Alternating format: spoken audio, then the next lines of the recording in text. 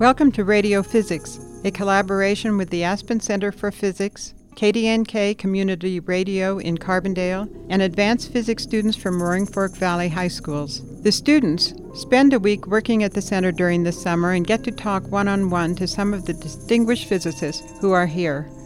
I'm Patty Fox, and I'm hosting today's program, which was recorded during the Teen Summer Program at the Aspen Center for Physics. Kai Driscoll is a rising senior from Aspen High School, and Emma Day is a rising senior from Basalt High School. They will be interviewing Pankaj Mehta. Pankaj is an associate professor with tenure at Boston University in the physics department. He also has appointments in the bioinformatics graduate program and the biomedical engineering department. His research focuses on theoretical and computational problems at the interface of theoretical physics, biology, and machine learning. Pankaj is also a longtime activist and writes regularly on science and politics. When did you, in your opinion, become a physicist? I think you never really become a physicist. You aspire to be a physicist, at least the ideal form of the physicist. But I feel like I'm always getting better.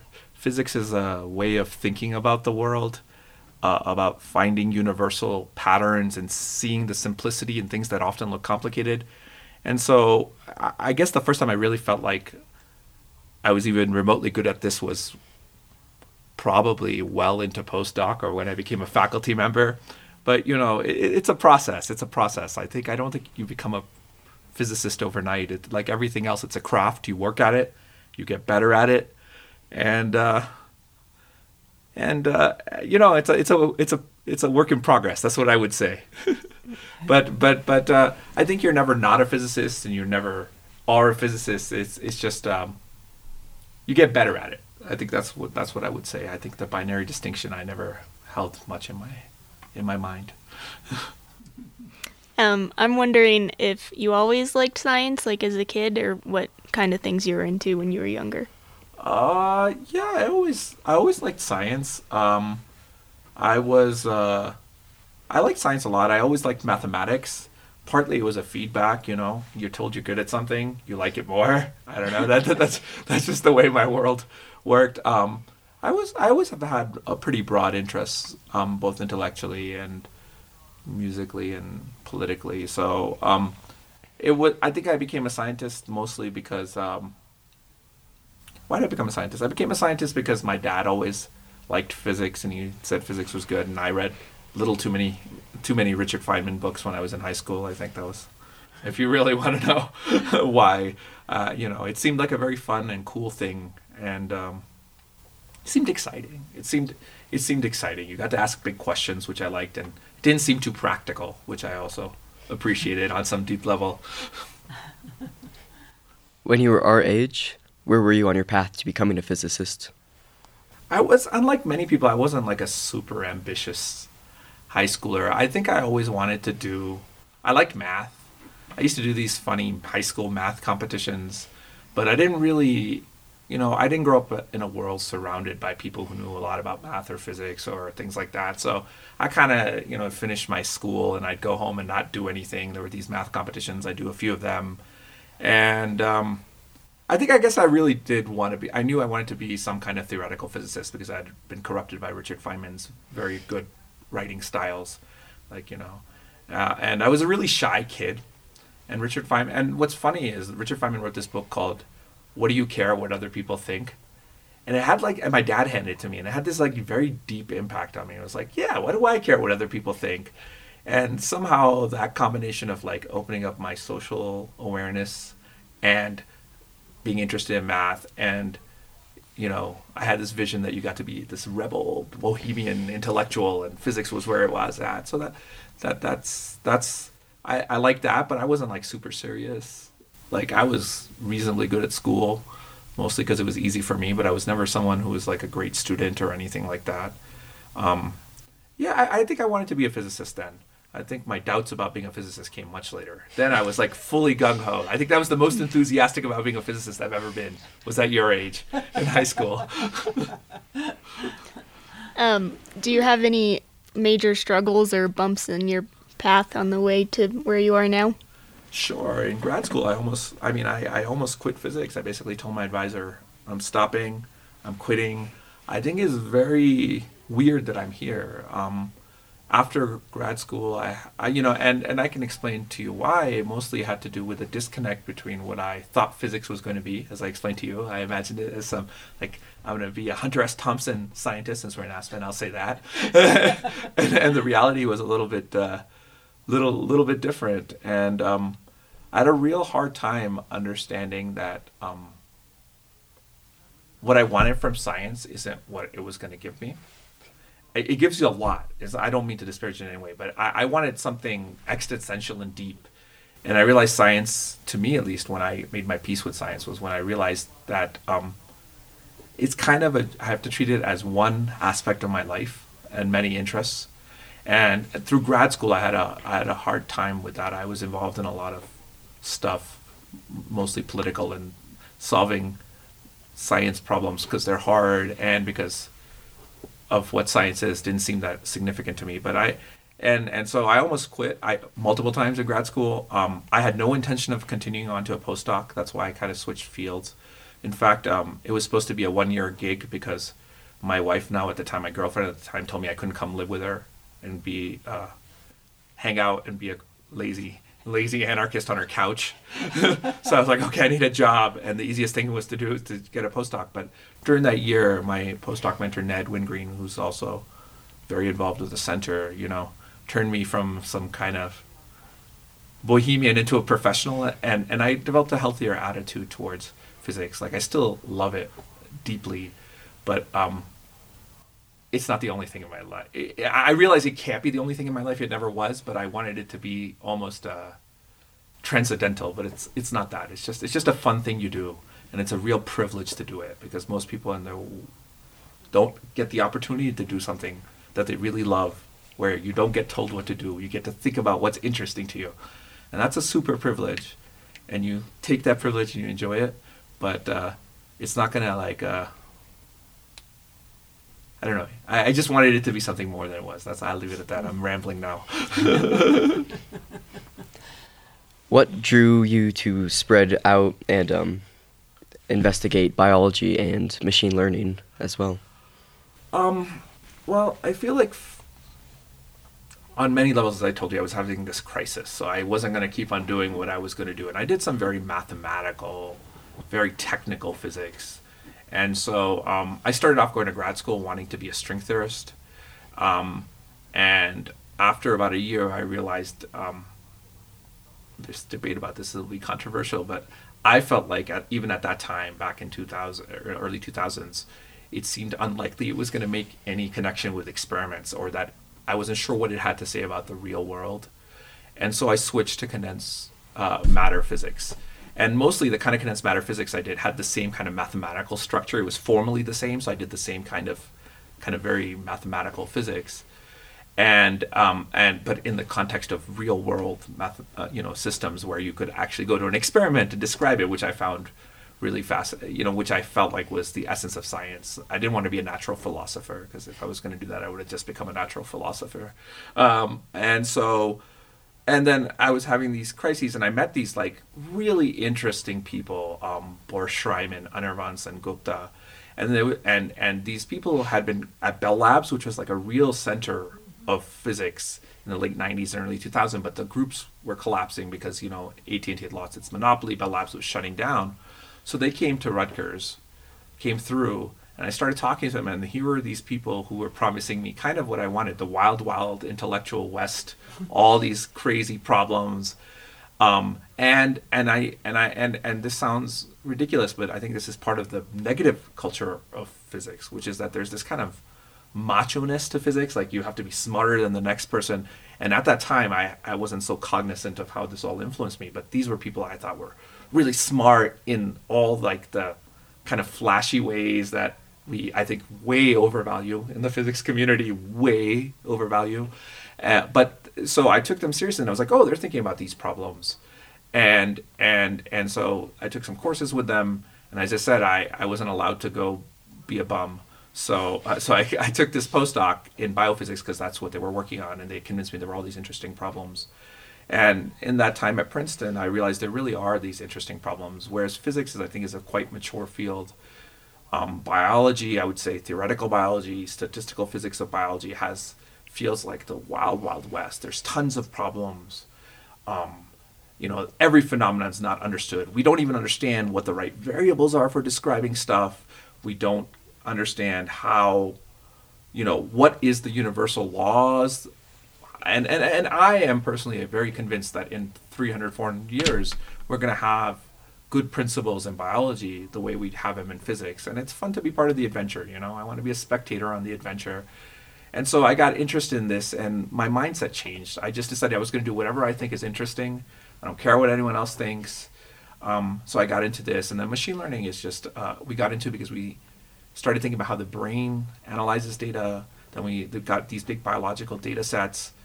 And, there's this revolution happening right now in machine learning. And so we kind of were surprised at how the algorithms work. So we kind of wanted to know why they worked the way they did. And this was really before the modern artificial intelligence learning. By about 3, 4, 5 years, we were thinking about this. So it was in the air. It was definitely popular, but it wasn't like this thing that's all over popular culture. So they just seemed like fun problems. So at some point I decided I was just going to solve fun problems. And I think physicists, this is one of the charming things about physics, that you learn physics, and it somehow teaches you how to think about problems that look superficially very different, but you realize at least some class of those problems you can answer with methods from physics. So that's why everyone who has an interest in physics should be a physics major, because it's fun. It teaches you how to think about the world in a really, really fun way. It has other things that are less good, and us as educators are trying to change I would say this kind of culture of macho intellectual culture. At least me, I'm very obsessed with trying to tone that down a lot, probably because I'm very guilty of being a participant in my youth. A snob. A snob, that's the right word.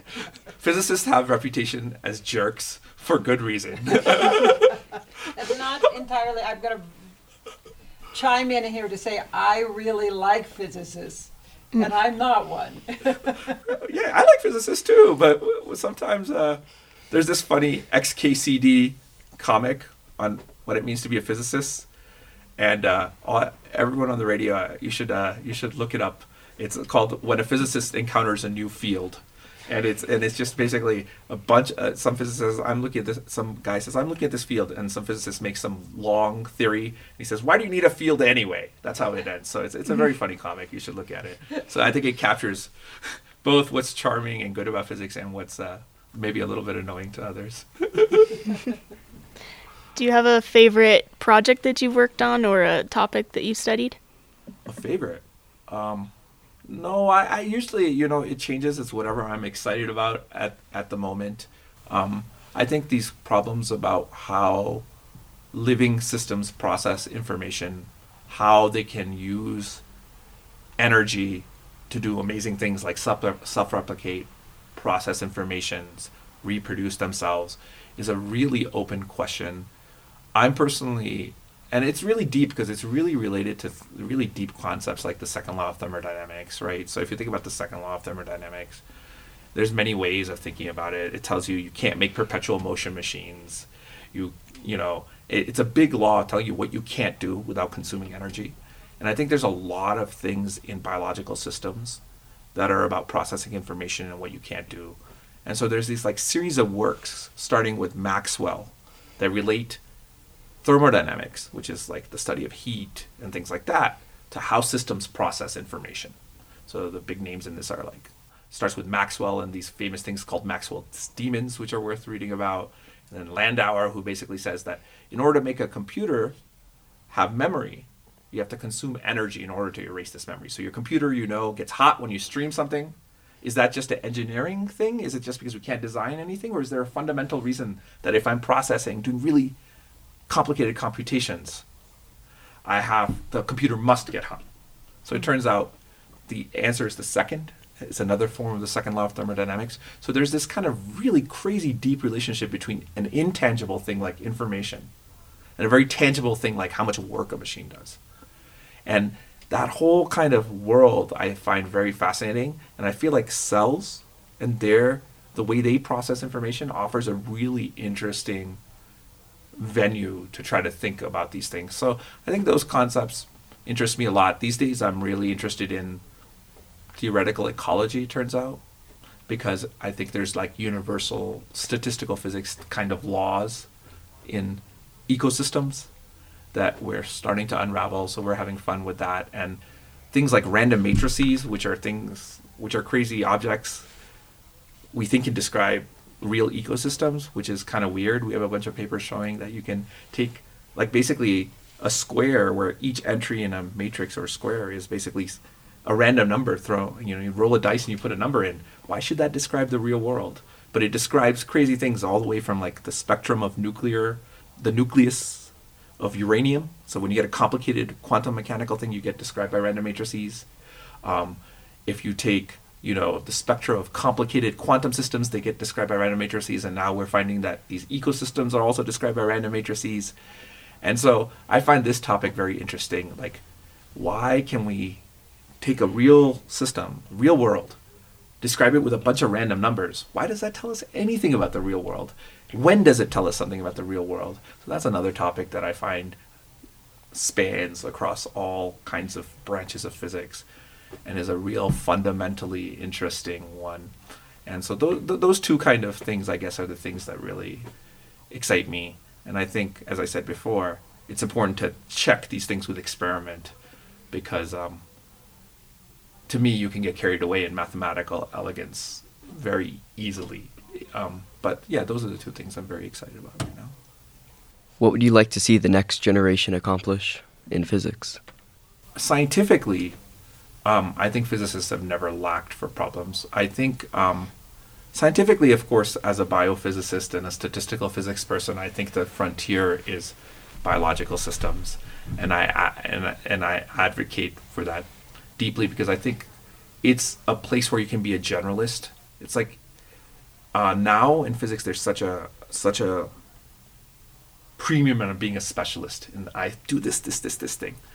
And I like biological systems because they force you to piece together different branches of physics, because living systems basically have evolved to piece together this physics, that physics, and put it together to do something useful. So scientifically, I think that's an important thing. I think culturally, I think I would like to see the next generation of physicists be much more open-minded, much more cognizant of how the divisions of society impact who gets the opportunity to do physics, because everyone doesn't have equal opportunity to do physics, and I think that's a shame.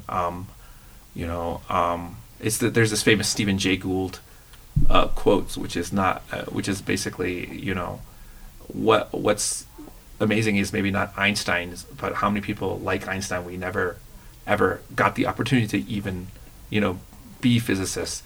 So I hope culturally we do a better job of making physics less elitist. And there's many little things we can do. There's many big things we have to do. But I think that's a important project, because physics is a crown jewel of human culture. I really, really believe that. It's one of the pinnacles of what we've done as humans.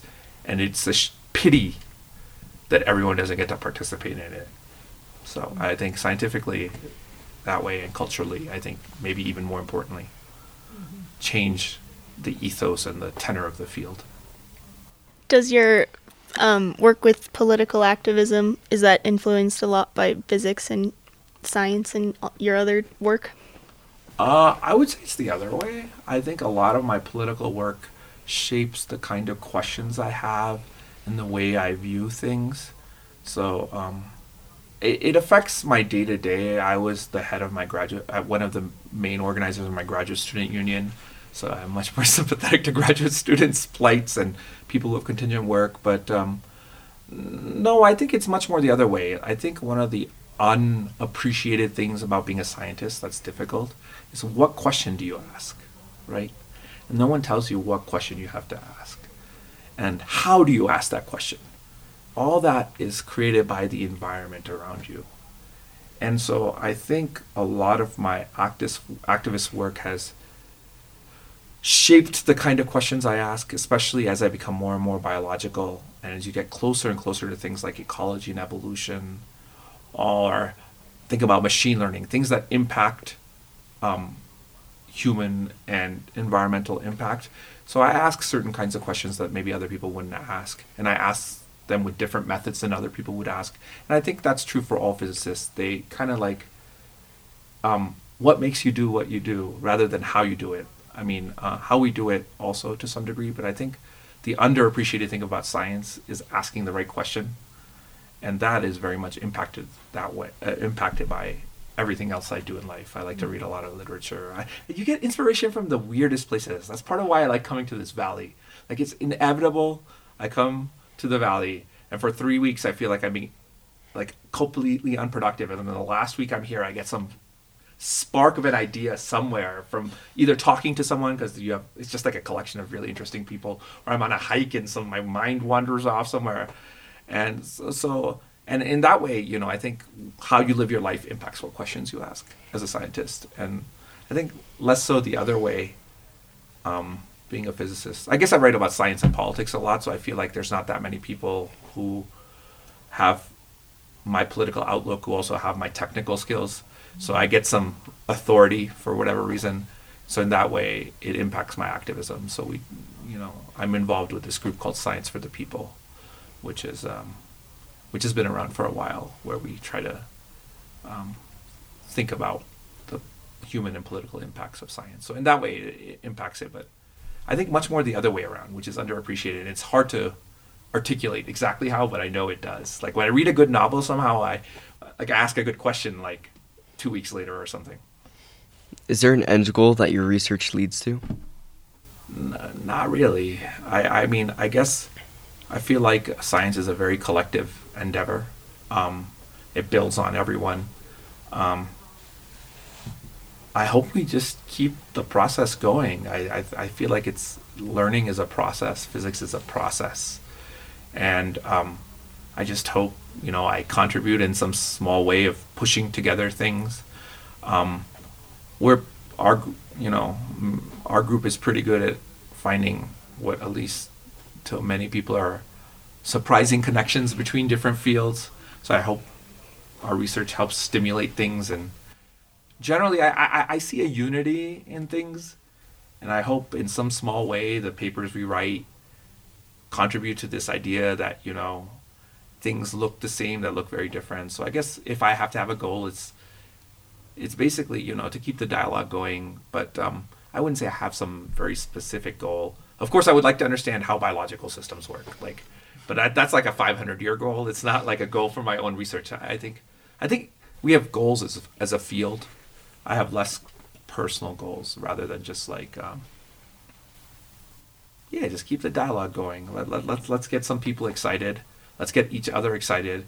And I think in 30 years, 40 years, we'll learn something. I mean, I think it's hard to predict exactly what that will be, but I'm confident that we'll learn something, and something fun, and something interesting, and it might even be practical. What advice would you give to an aspiring physicist? There's this tendency to just say, okay, I want to be a physicist. I'm going to learn as much math and physics as possible. But I think it's good to have a balanced life, to learn how to write, to learn how to read, to learn how to see the world. And one can't underestimate how much those things matter, both in a professional setting and a social setting. But the other thing you should do is that it's not a competition between people, but you do have to have passion. I think one of the things the only reason I've been successful, I think if I've been successful at all, I mean, to the extent I've been successful, is because when I get interested in something, when I feel like, oh my God, I really want to understand this, I really just try to understand it. I go all in. And the amount of persistence and you have to persevere. Like, there's problems I've been thinking about for 9 years, and I still don't even know how to write one equation or do one simulation. But I've seen it happen. You think about a problem for 4 years, 5 years, 6 years, 7 years, and suddenly, somehow, you figure out how to do it. So it's to live a full life, but when you get excited about something, to really think about it. And you don't have to figure it out in 1 week, but you have to keep thinking about it, keep repeating, keep trying to come back to it. And perseverance is the key to good science, I would say. And perseverance is the key to learning a lot. So don't be discouraged if you don't figure it out the first time. Just keep trying. And I think most of it is about how you react to failure. You fail. Do you get yourself back up and try to do it again? And this could be a problem set. It could be trying to understand something. And I think in science, when you're trying to find the limits of knowledge, make new knowledge, this matters even more than it does in the rest of your life. So that's what I would say. And often to get back up, you have to have something else besides science so you don't get so disappointed. You're like, oh, actually, I'll do something else. And then you come back and you're like, okay, I'm ready to get up and try again. And so that's my advice to you, I've heard that from a lot of physicists. You have to fail. You have to keep failing. You have to keep failing. And then you get a bright spot and something happens and you're back on the horse and riding. It's great. So thank you, Pankaj, very much. He's a professor of physics at Boston University. And thank you to Emma Day from Basalt High School and Kai Driscoll from Aspen High School. Tune into Radio Physics on the fourth Tuesday of every month at 4:30. And for more information about our Gopher program and events at the center, please visit the Aspen Center for Physics website at aspenphys.org or give me a call.